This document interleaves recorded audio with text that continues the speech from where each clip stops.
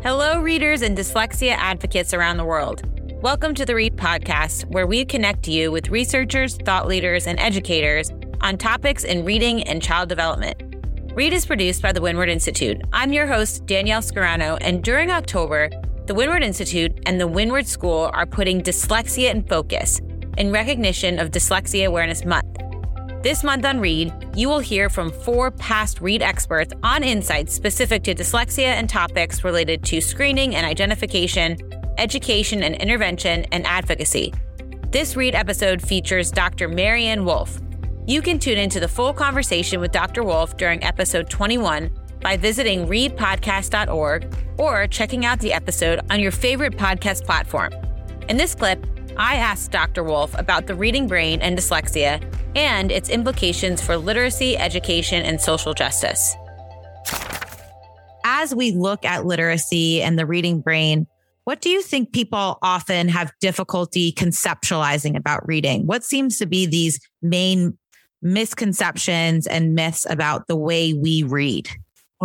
Good question, Daniela, because I remember when I wrote my first book for the public, Proust and the Squid, The Story and Science of the Reading Brain, I realized that most people simply take reading for granted. They have no conceptualization that this represents one of the most complex uses of the most cortical, subcortical regions in the brain.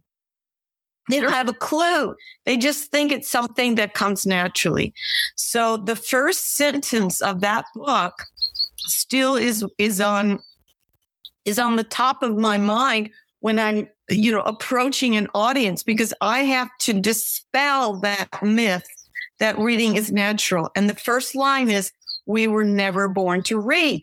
And that's what I have to help every audience who isn't involved in the study of reading understand. This is a profoundly, almost miraculous achievement because the brain wasn't set up to do that. Mm-hmm. And therefore, I have to almost break down the idea that that anybody can do it. And the study of dyslexia has helped me help others realize the complexities of reading are why some of us learn differently. And so the second myth involves dyslexia itself. I'm always confronted with people who say, we can't use the word in our district or in our state, that we don't talk about dyslexia. And I'll say, why? And then there will be those who say, well, because a lot of the people who are our leaders don't believe it really exists. Or they'll say, well, if you can't define it, let's just call it a reading obstacle or a reading challenge or all these nice little words. The reality is that the study of dyslexia helps reveal the complexity of reading itself. And I look at dyslexia as a continuum of different possible areas of impediment, weakness, and development that are usually physiologically, genetically in place for that child well before they ever are entering the kindergarten door. This is, the genetic aspect. But I need people to realize that brain is beautiful. That brain was here before we ever as a species learned to read.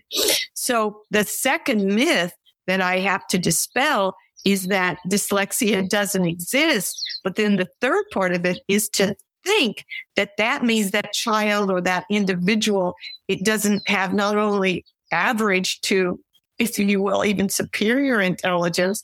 That brain was meant to be here. Mm-hmm. And so I have to dispel a lot of different thoughts that people come to their schools with, if they're parents. I have to talk to teachers who've never been actually exposed to the idea that the dyslexia brain was here and is an incredible part of the species, if you will, evolution, before reading was invented.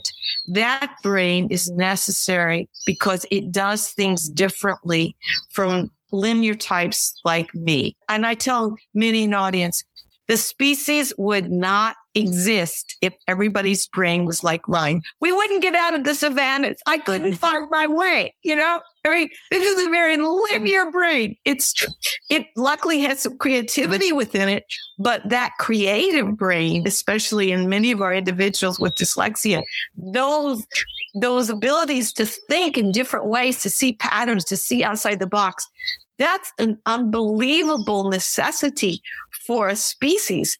And that brain teaches us not just how complex reading is, but how it can break out in different ways.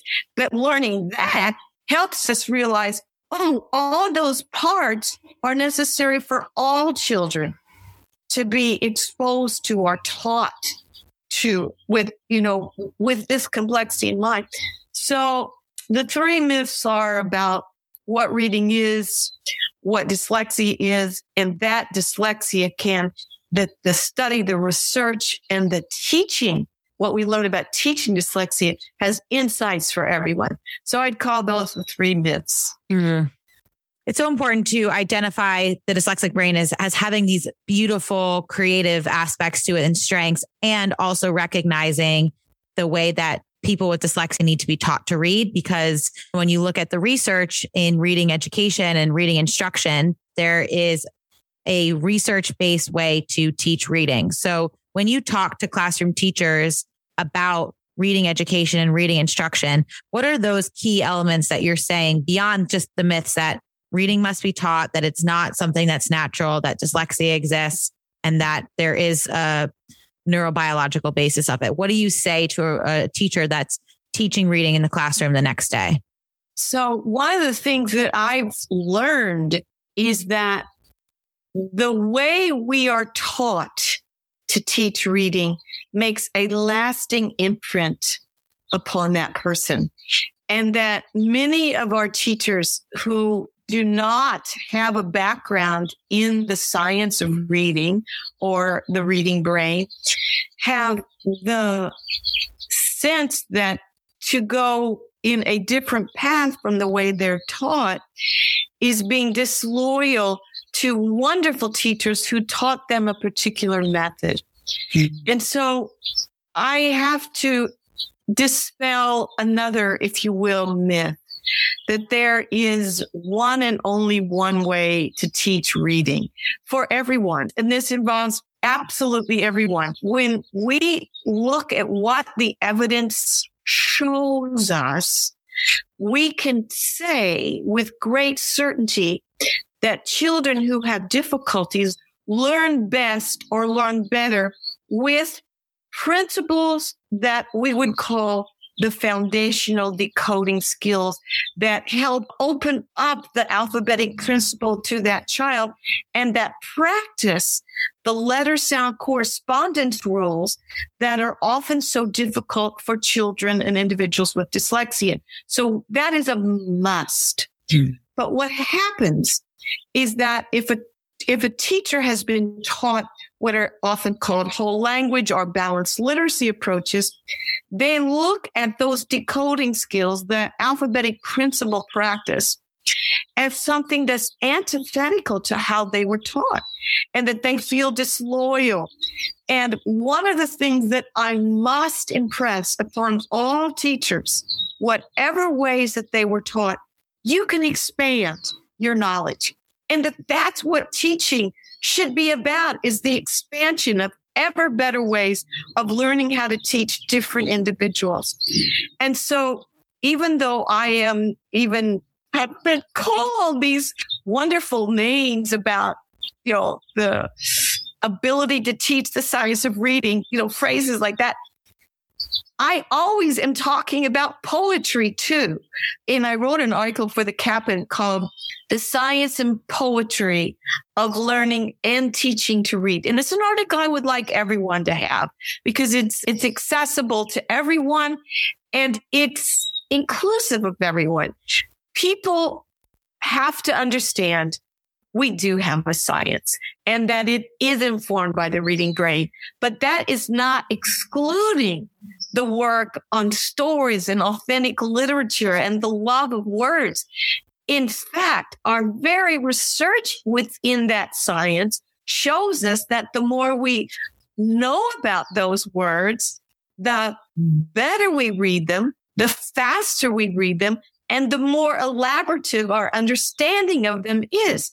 So when I talk about the science of reading or the neuroscience of reading or the reading brain, I try to do it in such a way that no one feels excluded, but that we all have something to learn. And so in California, I think there's a group of teachers who are so dedicated, but who believe that the science of reading excludes them because they see it as a single, almost unidimensional emphasis on phonics. And they believe that the unidimensional view, if you will, should be on stories and the induction of the alphabetic principle. And then there are those who really, in the balanced literacy group, who believe that if you put a little phonics and a lot of stories together, that you will have the perfect balanced combination. That too, I have to say, is not the best that we can do. And so my hope is that we literally use terms like comprehensive, systematic, explicit teaching on all of the component processes that are involved in reading. And that has an expanded version of foundational skills, and it has an absolute inclusion of the world of story and literature and vocabulary within it, so that we who study the reading brain know that all those areas are being activated, but we must teach those foundational skills to if you will, to their automatic levels so that we can add all of this. So we're not excluding, we're gradually including and incorporating it, but we have to be automatic enough to become ever more elaborative with all this knowledge. So it's a complex story at the base because the reading brain is complex, but at another level, it just breaks down this polarization that has gone on for far too long among teachers. We must come together and realize that together we will be better than if we are polarized. I like the way that you said that. As you were speaking, I kept thinking of the word integration. It's been on some recent podcasts I was listening to. Dr. Brene Brown talks about integration. She says the integration in one way is to bring whole, and not whole in a whole language, but whole in bringing everything together. And when you talk about how we can build this love of reading and story and literature, I see that you're bringing in the science of reading as a vehicle. Yes. A vehicle to building this love of language and this love of reading and literature. I appreciate you breaking down those elements and how we teach our children to read, because as you said, truthfully, every child with dyslexia needs this form of reading instruction, and it benefits all students. So I want to switch to social justice, and I want you to help me understand how you conceptualize the intersection between literacy and social justice. Well, I'm so glad that you're asking this question. And I'm also so glad that you began our time together in this interview with kind of autobiography of the idea that reading is a basic human right. Because the autobiographical aspect is that I saw the effects of what being non-literate meant in a village who couldn't go outside the circumference of their very tiny world because they couldn't read. And they desperately wanted their children to do so. It was an experience that was not just about social justice. It was about human development itself. And I recognized that teaching, and that had always been a goal of mine, but I meant to teach poetry to graduate students.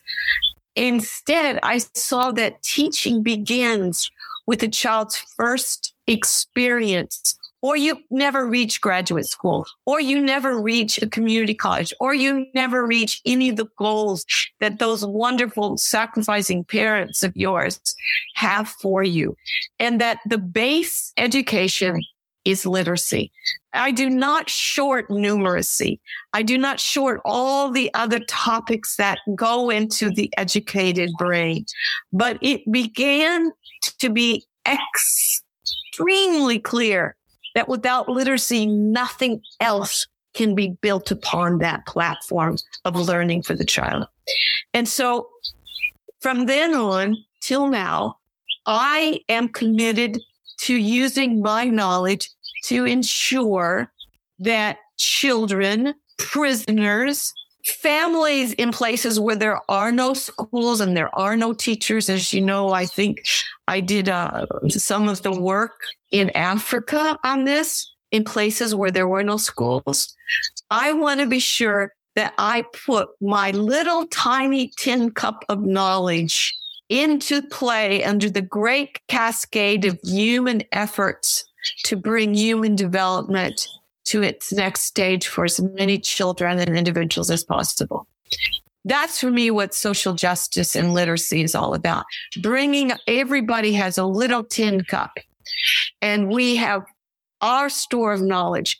And when we put all those tin cups together, we have a gigantic waterfall of effort to help all children and individuals. Thank you for listening to this Dyslexia in Focus clip on the READ podcast with Dr. Maryanne Wolf.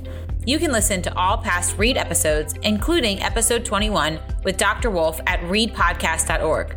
This month, the Windward Institute invites you to engage with us about dyslexia in focus on social media or by visiting our website, thewindwardschool.org/WI.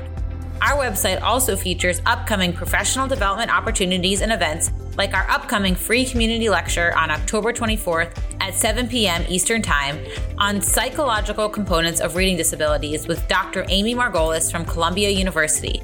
Remember, readers, that advocacy extends beyond Dyslexia Awareness Month, and stay tuned for more learning and advocacy efforts throughout the year. It is my hope that our community continues to educate and empower others for students with dyslexia around the world. See you next time, readers.